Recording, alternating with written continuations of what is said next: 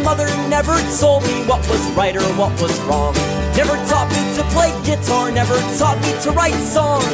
One thing that she taught me I'll remember for all time, and that's that you should never walk across a picket line. Oh, I would never walk across a picket line. Solidarity forever don't mean just sometimes. Long live the Union, cross my heart and hope to die. If I should ever walk across a picket line. So many people have been unwilling to say the word strike. Say it with me. Strike. Strike, strike, strike, strike, strike, strike, strike. That's Sarah Nelson, president of the Association of Flight Attendants. The New York Times called her America's most powerful flight attendant for her role in helping to end the 35-day government shutdown in 2019.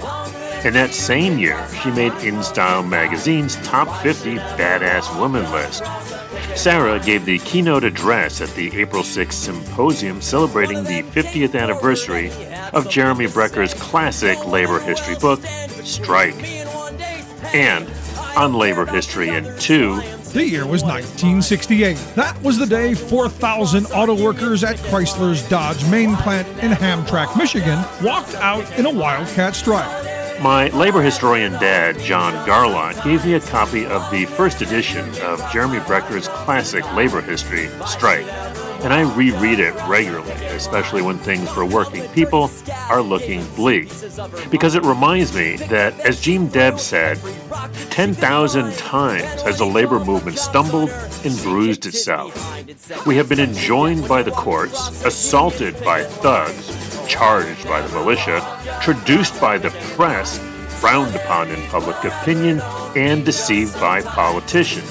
But, insisted Debs, notwithstanding all this and all these, labor is today the most vital and potential power this planet has ever known.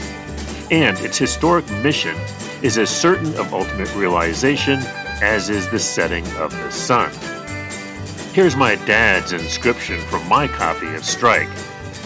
There are some things in this book you should know. There is still more about fighting for what you believe to be right that you can only learn from your own struggle. I can give you only the lessons I've learned. First, that militancy is a tactic, not an end in itself.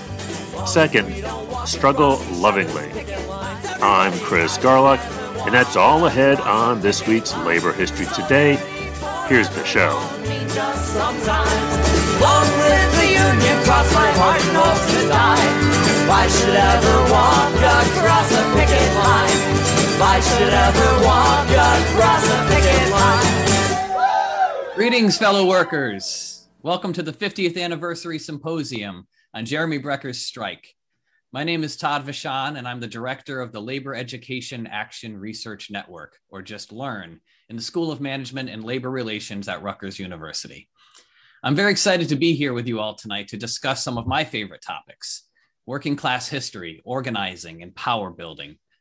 One of the greatest sources of power we have as workers, both paid and unpaid, and mostly underpaid, is the ability to withhold our labor or our cooperation and participation in systems of oppression. When we join together in solidarity, there's nothing we cannot achieve.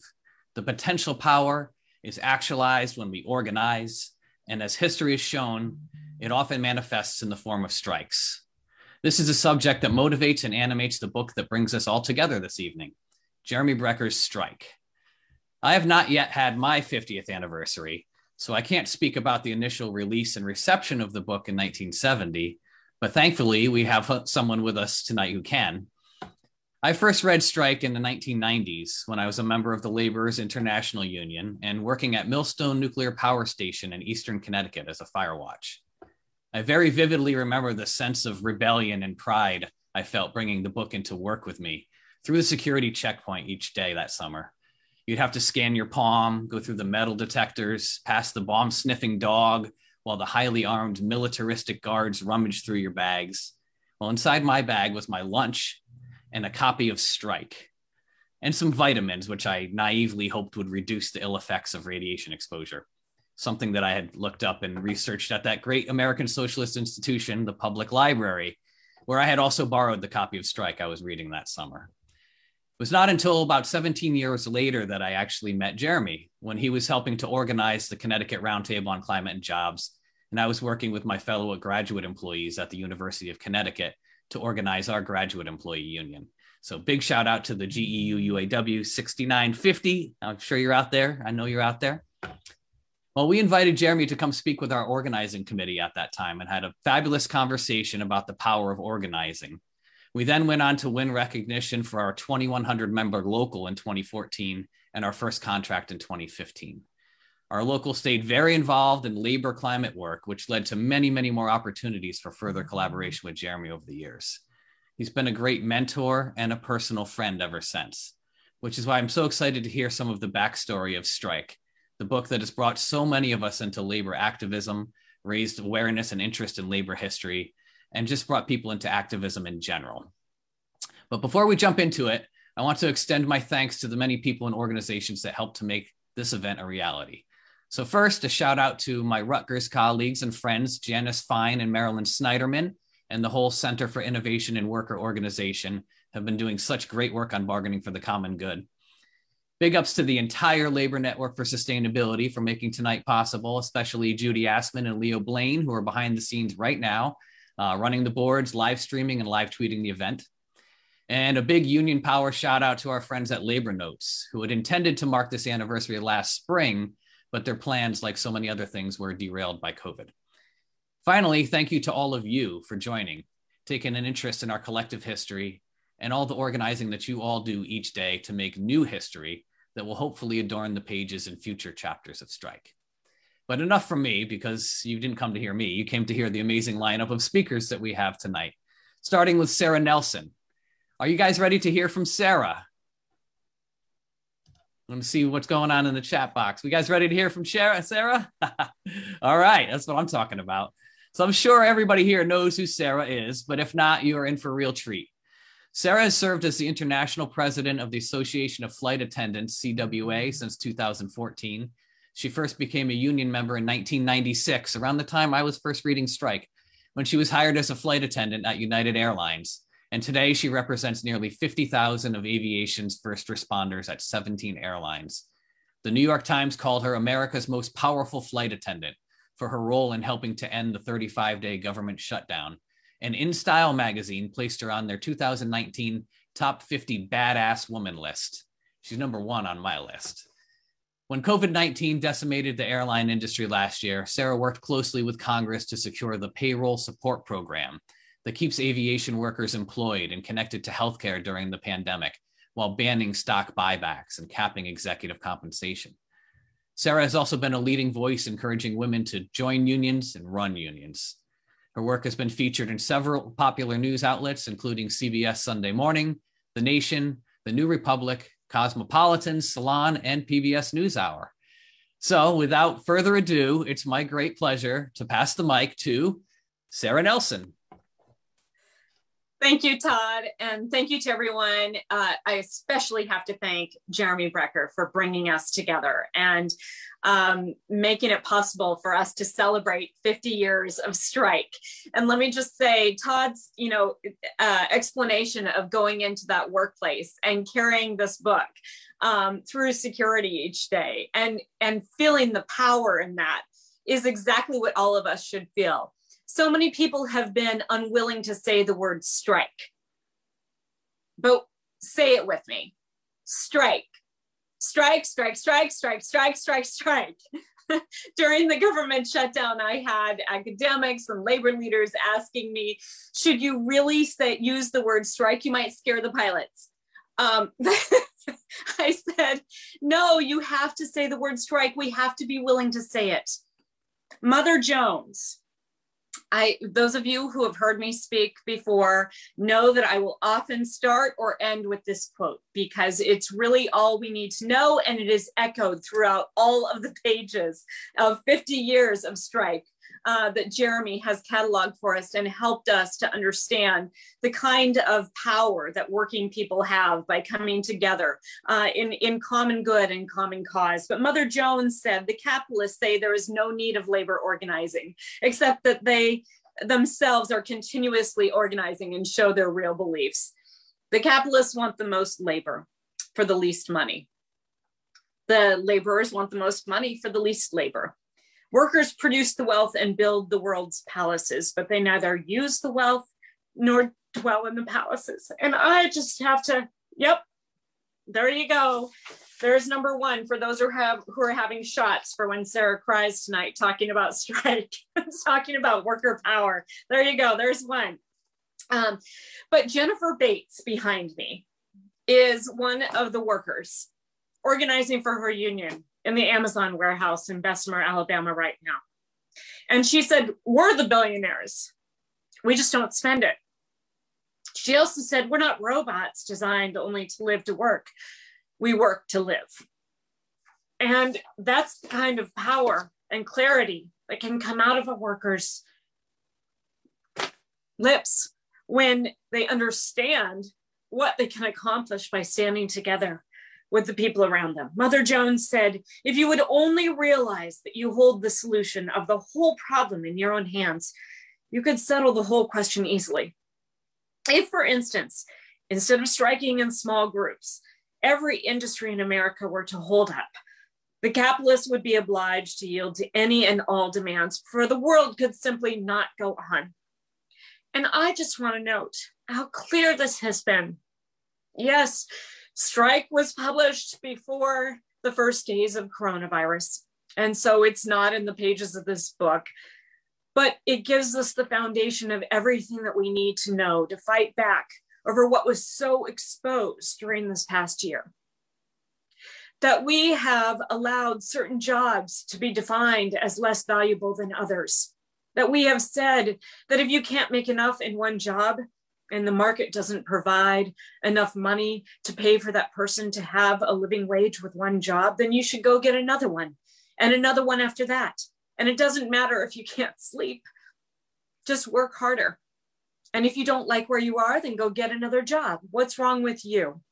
But the truth is that we couldn't have survived this last year if it had not been for grocery workers, if it had not been for sanitation workers, truck drivers, or educators who made things work in the worst of times, flight attendants who continued to bring medical equipment and medical personnel to critical assistance for those communities in need, and bring our US postal packages in the bellies of our plane that deliver 4 million prescription drugs to people all over the country every single day.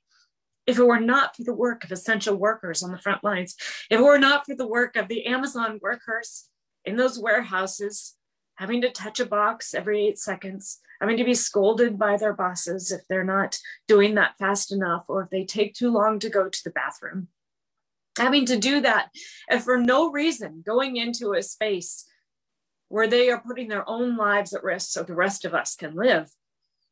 And yet hazard pay is ended because the boss has decided that it's over because they see that the workers are not rising up to take their own.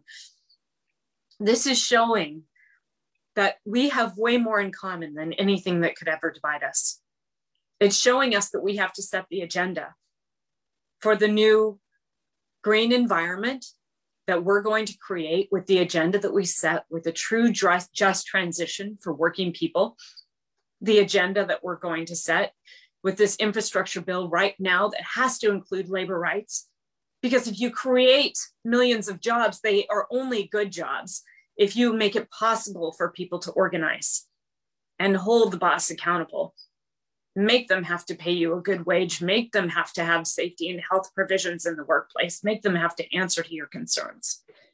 And I just want to recognize that what's also so great about strike is that Jeremy Brecker makes clear the main actors in the story are ordinary working people. What happens when people go to work, make a home, shop, and try to make a life may seem at first glance far removed from making history, but it's the only history that's ever mattered. He echoes what Mother Jones says, and says that if we refuse to work, withdraw our cooperation, every social institution can be brought to a halt. By taking control of their own activity, they have the power to reshape society. These ordinary people going to work every day, just trying to have an ordinary life, and be an ordinary family member, an ordinary mother and father, which to many kids is extraordinary. And that's why we have to fight together, because we have this common cause. There's nothing ordinary about it. There's nothing ordinary about working people standing together and understanding our power and understanding through strike the power that we have. Because the truth is, the corporate elite have control and they have money. They have all the money in the world, but they don't truly have power. Jennifer Bates and her colleagues have made one of the richest people in the world have to answer for the conditions that he's created in the warehouses that make him his billions. They've had to answer. They've been embarrassed. And he has even called upon his own staff. Jeff Bezos has called upon his own staff to fight back and to set a narrative that is totally removed from the working people. We pay $15 an hour. Everybody should be happy to work here. And if you're not, go find another job. That's the narrative that the boss always sets, but the boss is not connected to the people. And I think about what we learn in the pages of strike and the working people and the immigrants who came together, not even speaking the same languages. But when someone gets hurt on the job, when there's a mine explosion, when people speaking different languages are next to each other in houses, company houses, or tents, and having to tell their children why their father's not coming home. You don't have to speak the same language because you've got the same heart beating. You understand each other. And that's what strike does. It brings us together and helps define the fact that we have way more in common than anything that can divide us. And through our power together, we can change the course of history. Since strike was first published, Ronald Reagan fired the air traffic controllers. PATCO was a powerful union. They had a lot of money. They had a lot of solidarity. They set their demands clearly, but they failed to do what Mother Jones taught us to do. And that is to bring the community along with them, to have them understand the common cause together. And the rest of the labor movement failed to see that moment too. But that was a moment for all of us. That was a moment to stand up for the right to strike.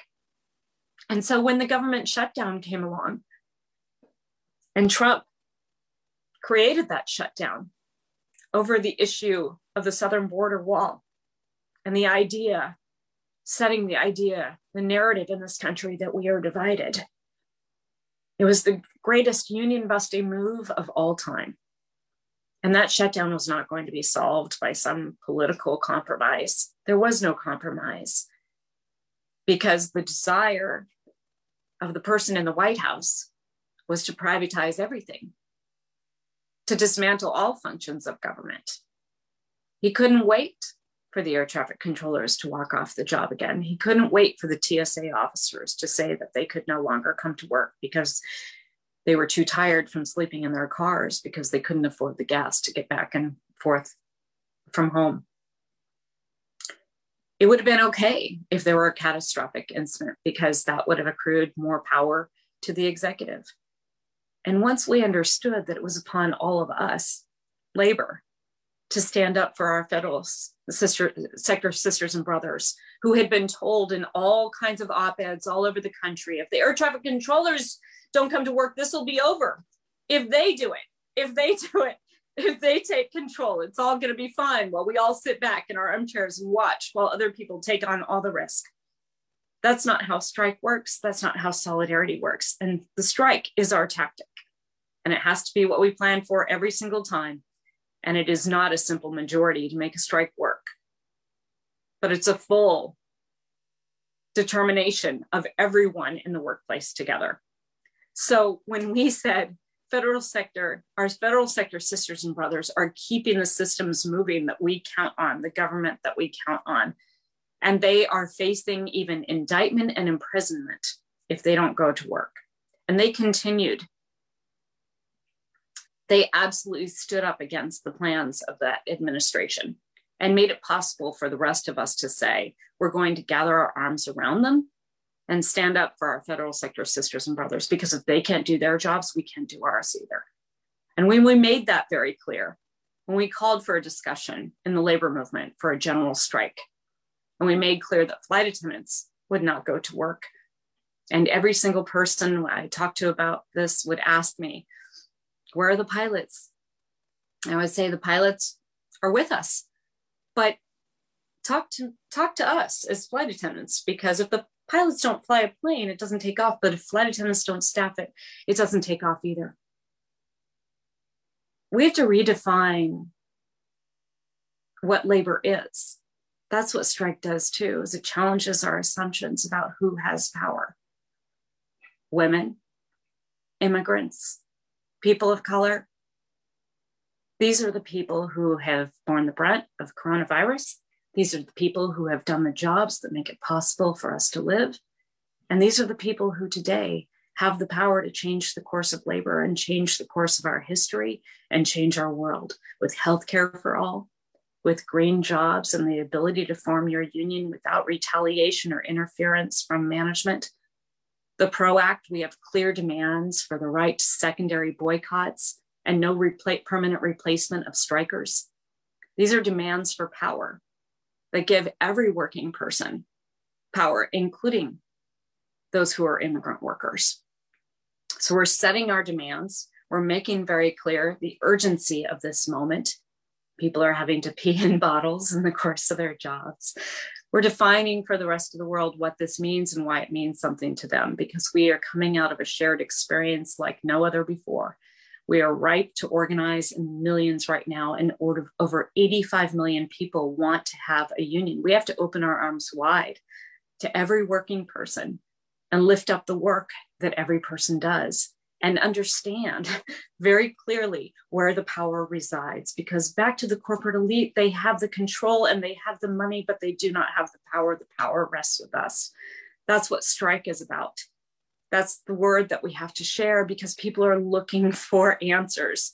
They are sick and tired of working more than one job, of working overtime, of having the value of their work be defined by the boss, and having to work harder to make more, as opposed to making more for the value of the work that we give. And so this is a moment when mass strikes can take place again, when we move forward on voting rights, civil rights, human rights, the right to healthcare, the right to a green new world, the right to live without someone's knee in your neck. That's what this is about. That's what this moment is about. And that's what strike teaches us. And so when those flights stopped, those few flights in LaGuardia stopped, because we had defined very clearly what working people were willing to do. I think what we really have to take in is that the corporate elite understood in that moment, if they let that go on for even another couple hours, workers would understand the full breadth of our power, of our ability to take control, of our ability to take over, simply by putting our hands in our pockets. And they couldn't allow that to go on.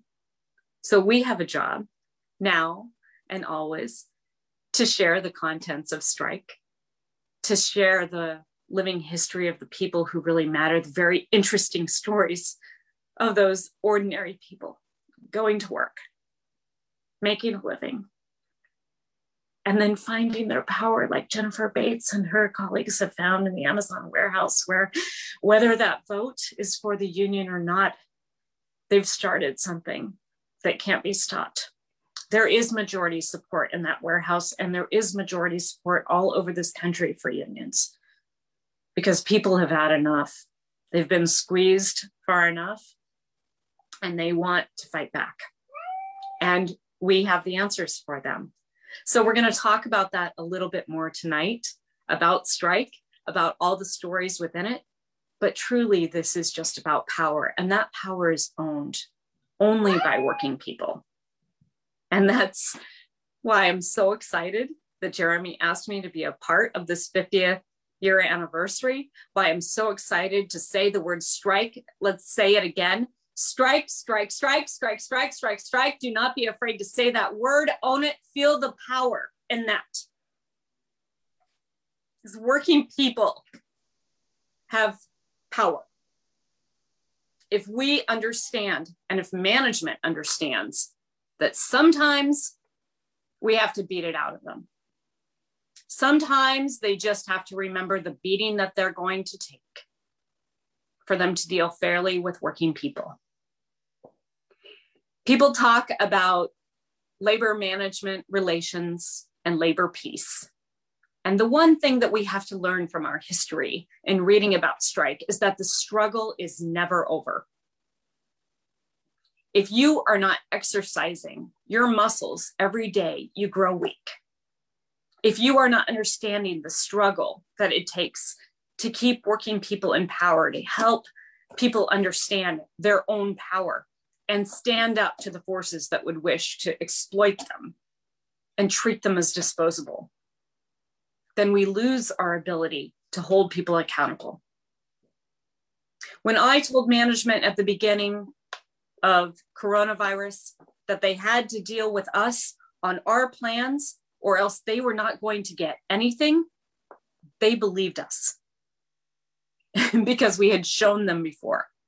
It is possible to have relationships with the corporate elite, but we have to understand that those relationships are built on the willingness to struggle, are built on the willingness to take up the fight, are built on the willingness to strike when necessary.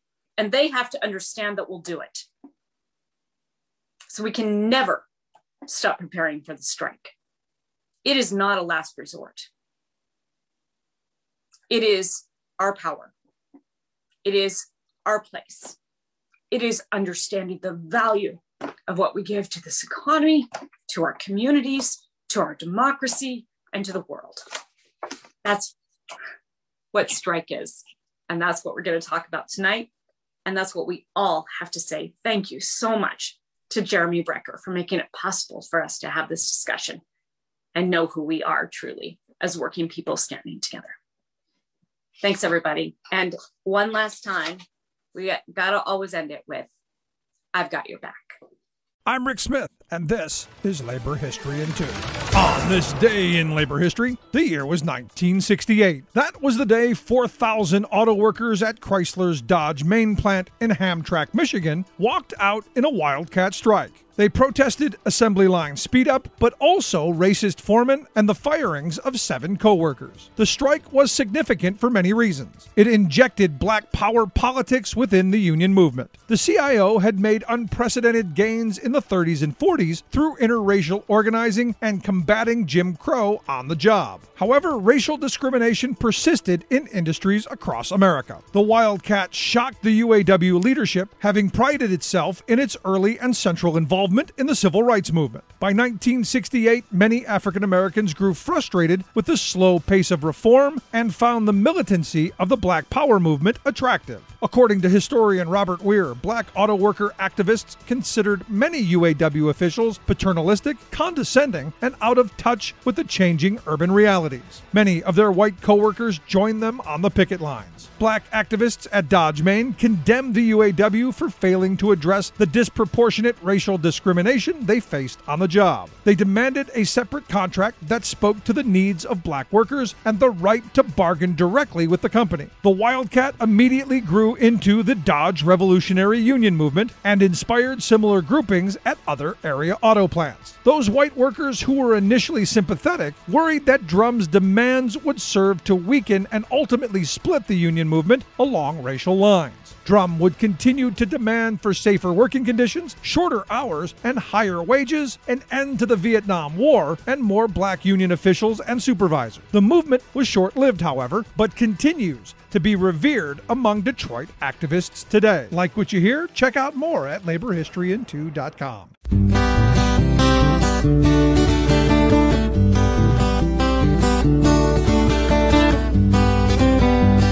I'd love to sing some happy song and turn my eyes and act like nothing's wrong, but 'cause my country's going so astray, I want to call a general strike today. That'll do it for this week's edition of Labor History Today. You can subscribe to LHT on your favorite podcast app, and we hope you do even better If you like what you hear, please like it in your podcast app and pass it along to everybody you know. Labor History in 2 is a partnership between the Illinois Labor History Society and the Rick Smith Show. That's a labor-themed radio show out of Pennsylvania. The April 6th Strike 50th Anniversary Symposium was presented by Rutgers School of Management and Labor Relations, the Labor Education and Research Network, the Center for Innovation in Worker Organization, Labor Notes, and the Labor Network for Sustainability. We'll be featuring more excerpts from the symposium in future shows. Our music today included the Picket Line song by Evan Greer and General Strike by Mo Shinola. Labor History Today is produced by the Metro Washington Council's Union City Radio and the Kalmanovitz Initiative for Labor and the Working Poor at Georgetown University. The Labor History Today team includes Ben Blake, Patrick Dixon, Leon Fink, Sherry Lincoln, Joe McCartan, Evan Papp, Jessica Pazak, and Alan Weirdak. For Labor History Today, this has been Chris Garlock. Thanks for listening. Stay safe and healthy, but do keep making history, and see you next time. Yes, solidarity is here to stay. So folks, let's call a general strike today.